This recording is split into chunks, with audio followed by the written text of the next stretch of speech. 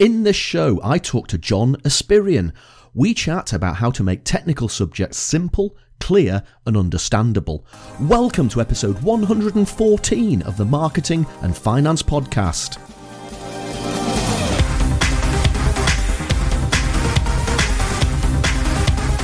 This is the podcast for ideas and inspiration on marketing your business and growing your business, and for discussing topics on all things finance. And now here's your host, Roger Edwards. Hey folks, and welcome to the Marketing and Finance Podcast. Thanks as always for downloading or streaming the show, and for your feedback by email and on Twitter. As always, I'm Roger Edwards, a marketing guy from Edinburgh. I'm passionate about helping you keep your marketing simple and growing your business. Please do get in touch if you need help with your marketing. Complexity, bloat, management speak and jargon seem to creep into all forms of communication these days. Some industries are guiltier than others in this respect. I read a great article in the FT recently by Lucy Kellaway. She gives out awards each year for the worst excesses of management mumbo-jumbo and bollocks. It's staggering to hear companies firing employees but calling it an orderly ramp down. And the one that made me laugh the most was the consultant who wanted to cold towel an idea. Cold towel!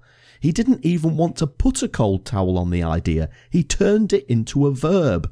He wanted to cold towel it. This leads perfectly into this week's interview with John Espirian. We chat about why jargon, management speak and bloat thrive in many industries, how people want simple, often visual explanations of complex subjects, avoiding complexity creep during the internal sign-off process, and building a personal brand using content marketing and social media. John is a freelance technical writer who produces razor-sharp content that gets results. His website is in the number one spot on Google for the search term Technical Writing Services UK. John is also a director of the Society for Editors and Proofreaders. So let's get into that interview with John right here on the Marketing and Finance Podcast. And John, welcome to the Marketing and Finance Podcast. Thanks, Roger. Thanks for having me. Wonderful to be here. Where are we Skyping each other from today? Of course, I'm in Edinburgh, as always. Yeah, I'm on the mean streets of Newport in South Wales. So that's one of 7 Newports in the UK. But yeah, we're between Cardiff and the Severn Bridge. The mean streets of Newport. That's it. That sounds really intriguing, but we won't go into that. John, you are a technical writer, copywriter, editor, and there's lots of stuff I want to talk to you about today about how to write good copy, clear language, how to move away from management speak and jargon. But before we get into the nitty-gritty of today's interview, why not tell the listeners of the Marketing and Finance Podcast a little bit about yourself, you know, where you came from, and basically what makes John tick? Okay, well, yes, I'm a technical copywriter. There are lots of different names for the job that I do, but basically I write words that help people provide support in their businesses. So I work for online tech businesses mostly and spend most of my day explaining how products and services work in a non-scary way. So a lot of that involves writing simple language, and I know that's something you're passionate about. And where have I come from? Well, my background is in software and hardware testing, actually. I used to work for Virgin Media and some other internet service providers here in the UK, and ended up having a quality assurance role there. So I was the guy running the teams who would listen to people's phone calls and oversee their emails and check for quality and so forth. And that eventually led to me becoming interested in an editorial career. Mm-hmm. And so I studied editing and have worked my way up to become a director of the Society for Editors and Proofreaders. And at the same time, I just write simple, helpful content for businesses. And I've been doing that since towards the end of 2009. So we're about 7 years in now. And was there like a light bulb moment, John, when you thought, this is what I want to do? I want to write and help people to express themselves in a clear and concise way? Yeah, I think when I was working in-house, I was the guy who often had the longest queue at my desk for help. because I seem to be, I suppose, a natural teacher where I could get concepts, difficult concepts across in simple terms that people found helpful and that wasn't condescending, and it was enjoyable. I like explaining how things work, and I guess that's my vocation. So when I was ultimately made redundant and I decided to set up for myself, I thought explaining things for a living would be a good career choice. And you're looking at, you say it's a technical copywriting role, and by technical, does that mean that you could be, on one day you could be writing a load of technical stuff for a credit card, and then on the next day it might be some technical stuff for how a burglar alarm system works? Does it go as wide as that? Yes, it's that kind of stuff. When you put technical into copywriting job title, what that signifies usually is that you're working in a non-sales environment. So if you said copywriter on its own, it would usually mean something like selling a product, or promoting a campaign, or promoting a charity or a religion or whatever, some sort of content that would prompt the reader to take action. Whereas my kind of writing, what I'm better at is explaining and educating, and in that context I help people who usually already are customers of, they're using a product or they're using a service and they want to know how to get the best of it. So my clients are the ones who want to educate and inform and specifically retain their customers. You know, it's far better to retain a long-term customer than it is to go chasing after new ones. So, and my technical copywriting is usually around things that are, most people would consider a little bit techie at least. I mean, for example, my most high-profile bit of writing that's in the public domain would be an explanation of how the Sky Plus remote control works. So I wrote for Sky a couple of years ago explaining how buttons and recording and things like that work. They're things of a technical nature. That's a really interesting distinction, actually, and that difference between copywriting being mainly about selling a service or a product and technical copywriting actually being more educational for the people who've effectively already bought it. And I think I used the example of a burglar alarm before. We moved into our new house 4 years ago, and a burglar alarm came with the house. And I picked up the very large and very long brochure and technical guide for this burglar alarm. It's about 90 pages long. And quite honestly, I might actually send it to you, John, and ask you to rewrite it, because honestly, it is just utterly unfathomable. I just cannot work out anything about how this thing works. And in the end, I actually had to ring the people up and say, look, you're going to have to send somebody round to set it all up for me, because this booklet is hopeless. Yeah, that's the kind of feedback I see all the time from people who are frustrated with manuals. So I'm not the kind of person who would produce a traditional 200-page manual. It's just not my style to try to do that, because more often than not, they're completely ineffective. What people want, especially since the advent of things like the iPhone, is they want something that is very short, very punchy, very visually focused. So I think good modern copywriters actually have to have some kind of design skills or some kind of visual awareness to know what's going to work on the page and on the screen. And I produce short guides, and I also produce video guides, because that's what people expect. It's the YouTube generation, you know, so those old user manuals are going to be relics very soon if they're not already. That's an interesting angle to think about, because I think you already said I'm a passionate believer in simple, clear language. I've spent 25 years working in the financial services industry, and when I was marketing director, it used to be one of my real hobby horses was to try to keep all the copy in, whatever it was a sales aid, or it was a sales brochure, or it was even a technical guide. It needs to be simple. It needs to be understandable. It shouldn't be using complex language and jargon and management speak.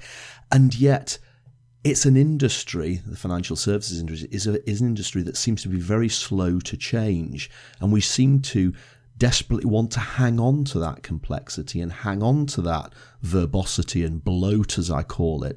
Why do you think this happens? It's not just financial services, is it? It happens in all sorts of industries. In a lot of cases, it's just people harking back to the old way of doing things. And I think that in itself is no good reason to keep doing something. We should do what is effective, and we should always inspect the way we write to see what really resonates with our audience.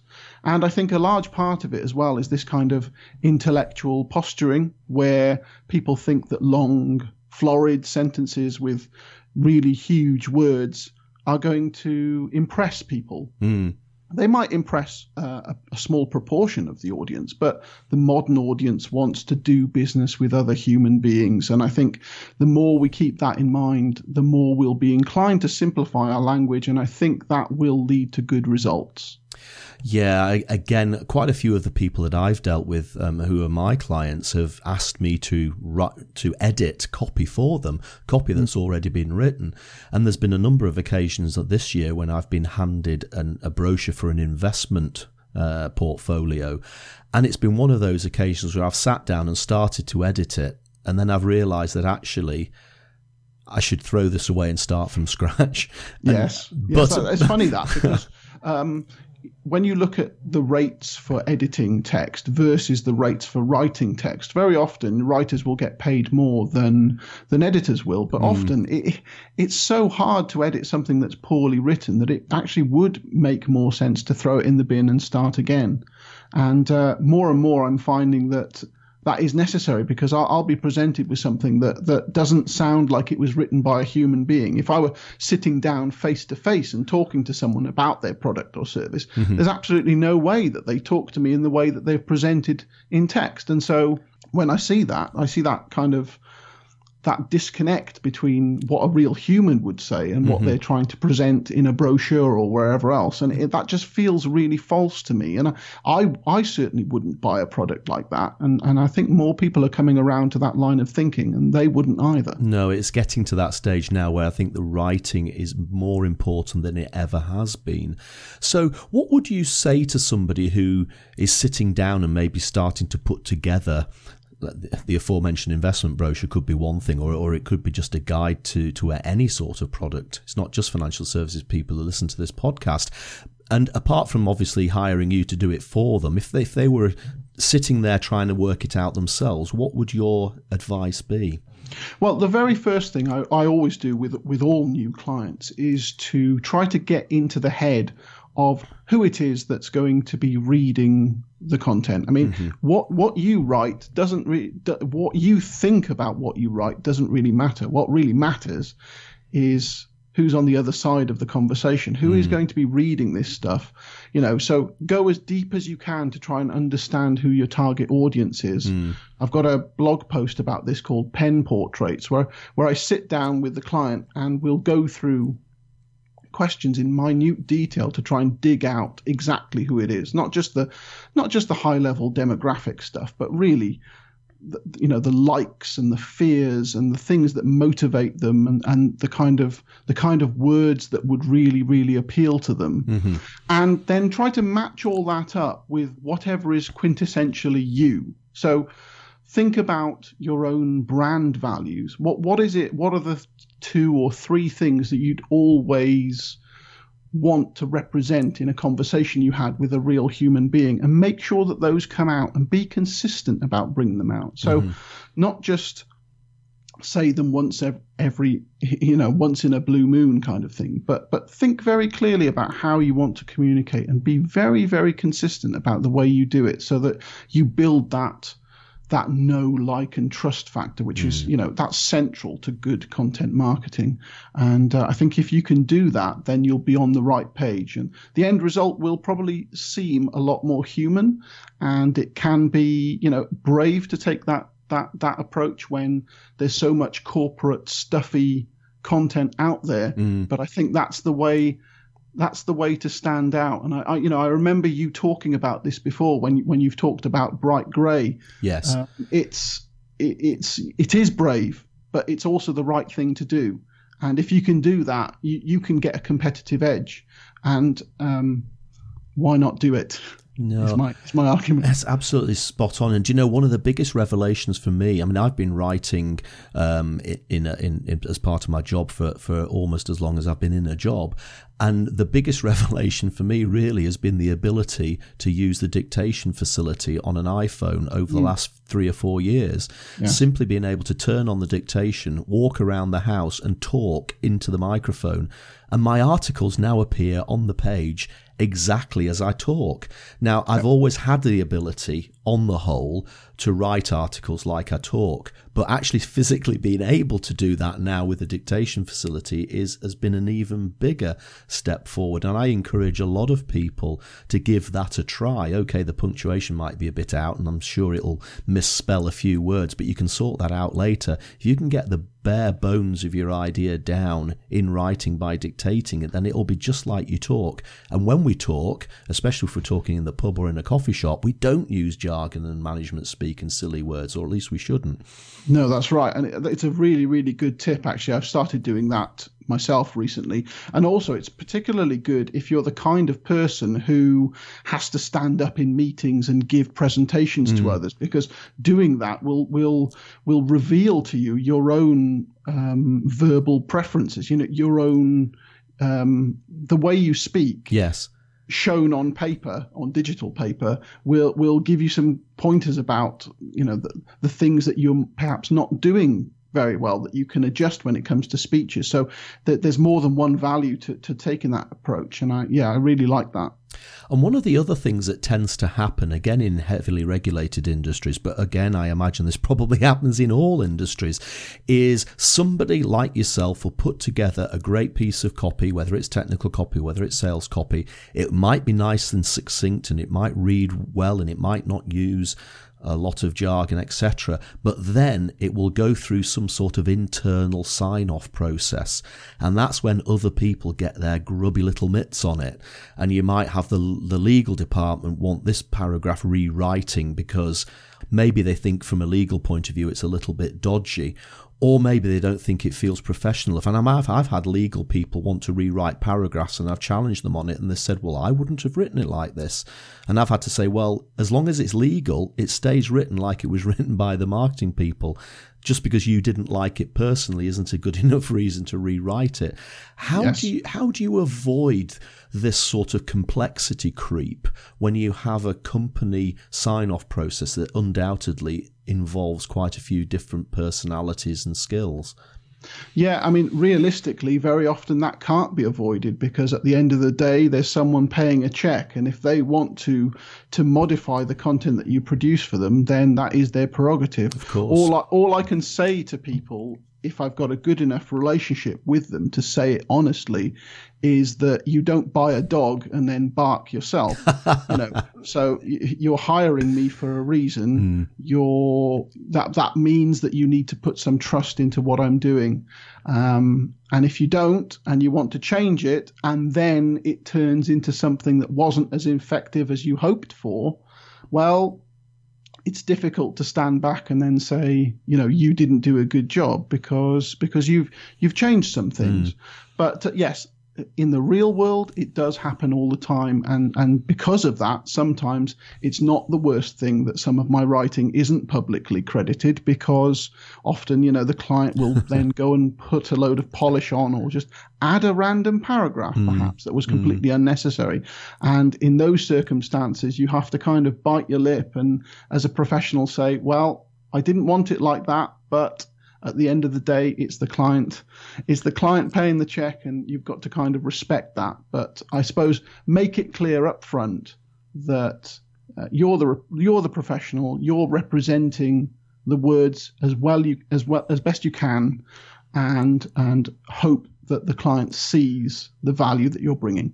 I think that's absolutely spot on advice. And if you are working for a company and you have commission somebody like John to write great, succinct copy for you, you really do need to try to keep it in the manner in which John submitted it, and try to overcome the need within those companies for personalities to almost want to put their own stamp of approval onto a piece of copy.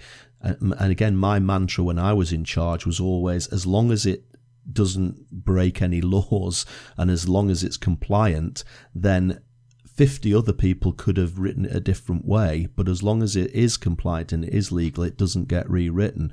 And my goodness, did that take a lot of hard conversations to get that to work, because people don't like not to be able to change things. It's just human nature, I guess. Yeah, that's right. There's that certain kind of personality that will just pick out a cell in an Excel spreadsheet or something and say, is that number really right? And they're just querying it for the sake of querying it. It's a kind of, again, it's a kind of intellectual posturing, really. It's not something that's productive often. But there we go. It's a fact of life, unfortunately. But all we can do is represent ourselves as best we can and hope that clients see the value of what we're doing.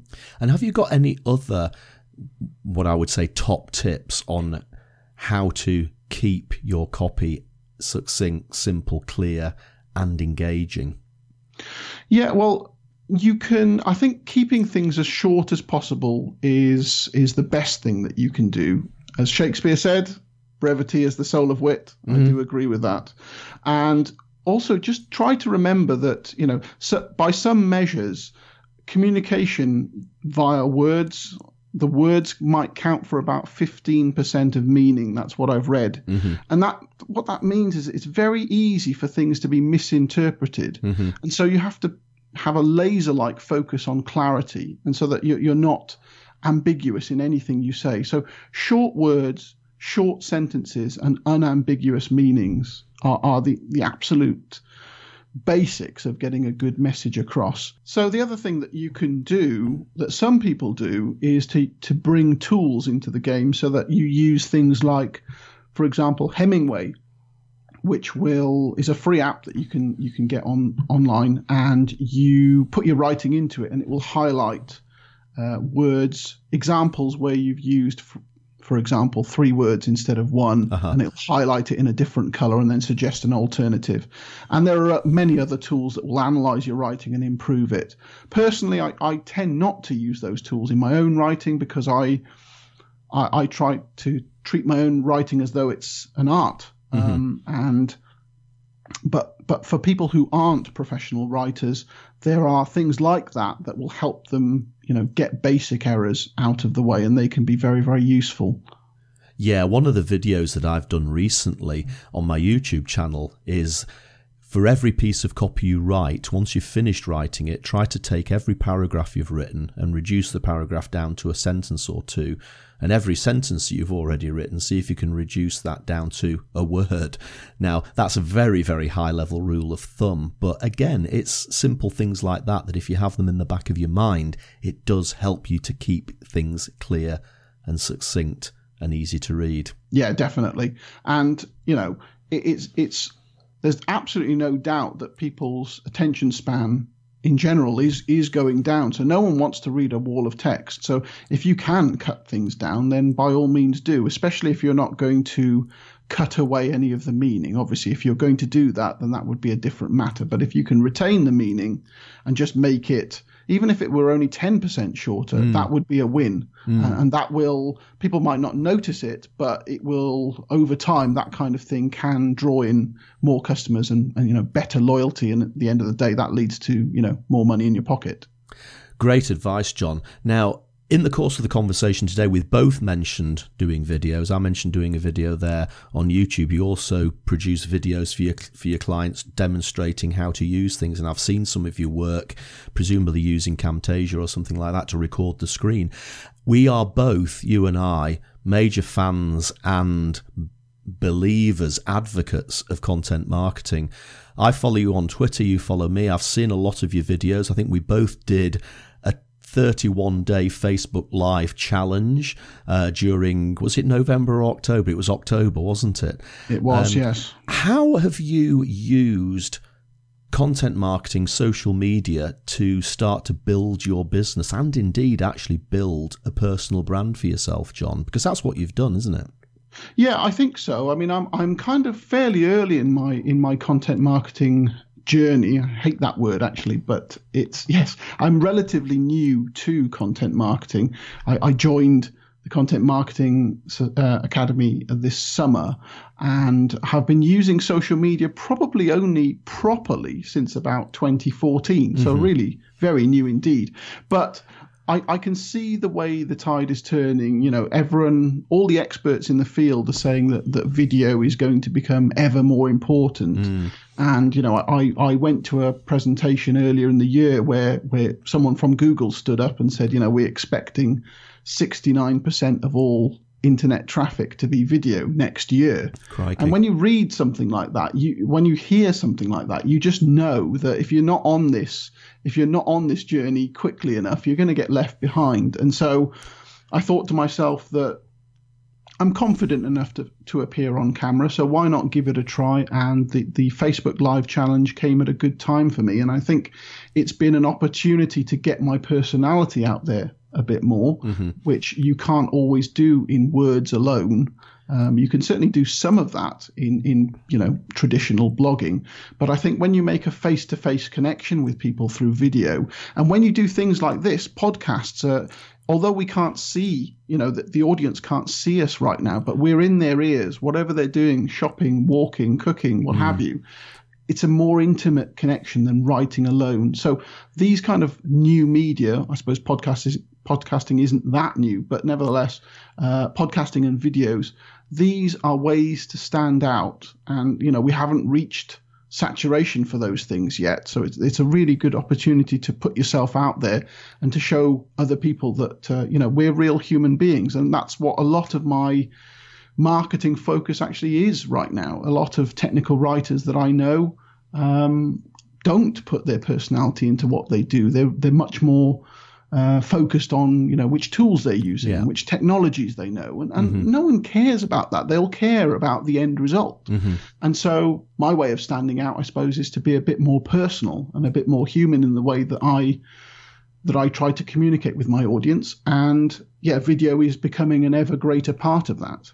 And of course, I fully agree with you. I really like the live video thing. I did 31 days of Periscope during August and 31 days of Facebook Live during October. And I think the thing that really, really hammered it home to me, John, was the engagement you get from doing live video. Now, okay, it's a lot of your friends turn up to watch you, but there are also other people as well who you start to create relationships with. So it's a great way to engage with people, John. Have you found, since you've started focusing a lot more on social media and video and content marketing, that that's actually helped you grow your business? Yeah, I think it has actually. This year has been, I've had the most number of contacts through my website of any year that I've been in business this year. And that's because I've been spending so much time, I think, raising my profile on social media. My favorite network is Twitter, but I've also been doing the Facebook Live challenge and been very active on LinkedIn. And I think those things are certainly bearing fruit. People who contact me usually don't start off by saying, I saw you on Twitter or I saw you on Facebook but clearly anyone who does their research is going to be finding that kind of content. And as I say, yes, my number of contacts, the amount of interest is going up. And I think given that social is just a big part of my marketing plan, then there seems to be a fairly clear correlation there. I think that's a really important thing just to dwell on. It's not just creating content to attract new customers. It's when you have customers, if they then come to your website for whatever reason it might be, it reminds them who you are and that you're human and that you're good at what you do if they can see the content that you've produced and it's on your website. So it isn't always about finding new customers, of course, and that's a lesson that I learned as well with the same sort of thing that I've been doing here with the podcast and with Facebook Live. I think this is the kind of stuff that our colleague Mark Schaefer is talking about in his new book that's going to be coming out next year, where there's this process for being known, and if you can put your story out on these different channels, it just adds to that sense of authority. And if you can build that authority, then that leads to all kinds of good things. It allows you to increase your rates and allows you to target bigger clients and so forth. So putting in that groundwork is really, really important. You might not see the results for a year, maybe even 2 years, but it's really worth doing because people will see you in a video interview, on a podcast, invited to speak at events, and that just raises you to another level. And for people who are listening to the podcast who haven't heard of Mark Schaefer, and I'm hoping there's not that many people who haven't heard of Mark Schaefer is a very famous American marketeer who's written quite a lot of books on the subject of content marketing and Twitter. And he was the keynote speaker at last year's Content Marketing Academy conference in Edinburgh. And I think it's pretty fair to say that he blew everybody away with his presentation about how you need to get seen and how you need to raise your game to stand out amongst everybody else who's trying to do this stuff. And I know that Mark's written a new book about this stuff. You've just mentioned that he's got this formula that people can follow to get themselves known. And you're playing a little bit of a part in this book, John, I believe. Yeah, he interviewed something like 70 people in the process of writing the book. So it's coming out next summer, and he's going to be using my story as one of his case studies for the book, which is it's a real honor to be mentioned at all in that book. It's going to be a good one. The book is going to be called Known, and he's even invited me actually to speak on stage with him at the next TCMA, which is going to be in June in Edinburgh. So I've not been to Scotland before, but I'm really, really looking forward to flying up to Edinburgh for that one. Oh, it'd be fabulous to see you up here in Scotland, John, and I'm really looking forward to seeing you up there on stage with Mark Schaefer. That's going to be really, really interesting, and what an achievement, and that's just amazing. Great stuff. Yeah, thanks a lot. I mean, I'm really chuffed, I have to say. He's become a bit of a mentor to me over the last few months. Mm-hmm. So to have a chance to present with him is a fantastic honor.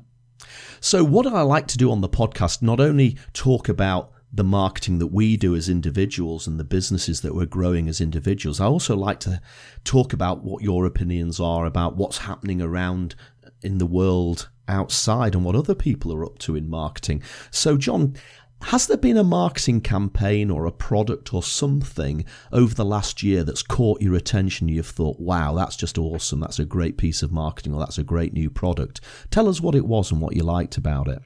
Well, what always impresses me, because I work in the line of marketing support materials, is I'm always impressed by people who provide truly customer service, because it's become more rare. If I'm honest, if you ask anyone, think of someone who's provided you bad customer service recently. Yeah. It's just people will be overflowing with suggestions, and then if you flip that around and say who's been providing good customer service, people are often scratching their heads. I've been really impressed by people like Buffer, for example, on social media, who will just respond to every single tweet that you send them, and they'll send you fantastic support, and that kind of thing just builds loyalty like you would not believe. I'm a complete brand advocate for them now, purely because, not just because of the service, which itself is good, but because of the support that comes when anything goes, when you've got questions to ask. So for me, although that's not a marketing campaign as such, I think going the extra mile with your support is just a fantastic way of just building lifelong customers and customer value. If you can think of that, you can get real brand advocates on your side. So they for me are a shining example of how to do it right. I think that's a really good example. I'm a bit of a stickler for quick replies on social media as well, because let's face it, if you're a customer service business, you have to be able to talk to the customers in the way that they want to talk to you. And I want to talk to people on Twitter. Therefore, I expect a quick response from Twitter. And actually, on the whole, it's not too bad. People like British Airways respond within an hour or two. The aforementioned Buffer always respond to everything and really quickly. I've had responses from some brands within a couple of minutes. Virgin are pretty good at that. Some brands like ScotRail never even probably even log into their Twitter account and never even respond. But that's a different story. We won't get into denigrating any brands in particular. John, what about learning? Obviously, you suck in knowledge and you're learning new things all the time. Content marketing is one of the things that you've been focusing on recently. Has there been a really good business book or a course or something that's really engaged you over the last year or so? Well, I've joined a couple of membership communities, and the things that I've learned from those, I've already mentioned the Content Marketing Academy. I've also recently joined Andrew and Pete's Atomic membership group, and there's so many good things to learn from there. I would say business books, things like maybe Deep Work by Cal Newport, which is fantastic, talking about going really, really deep on a subject and getting rid of distractions. And the aforementioned Mark Schaefer works, things such as Tao of Twitter and the Content Code, these things that help you understand the basics of building a personal human brand on social media and promoting your content so that you can be the authority in your niche.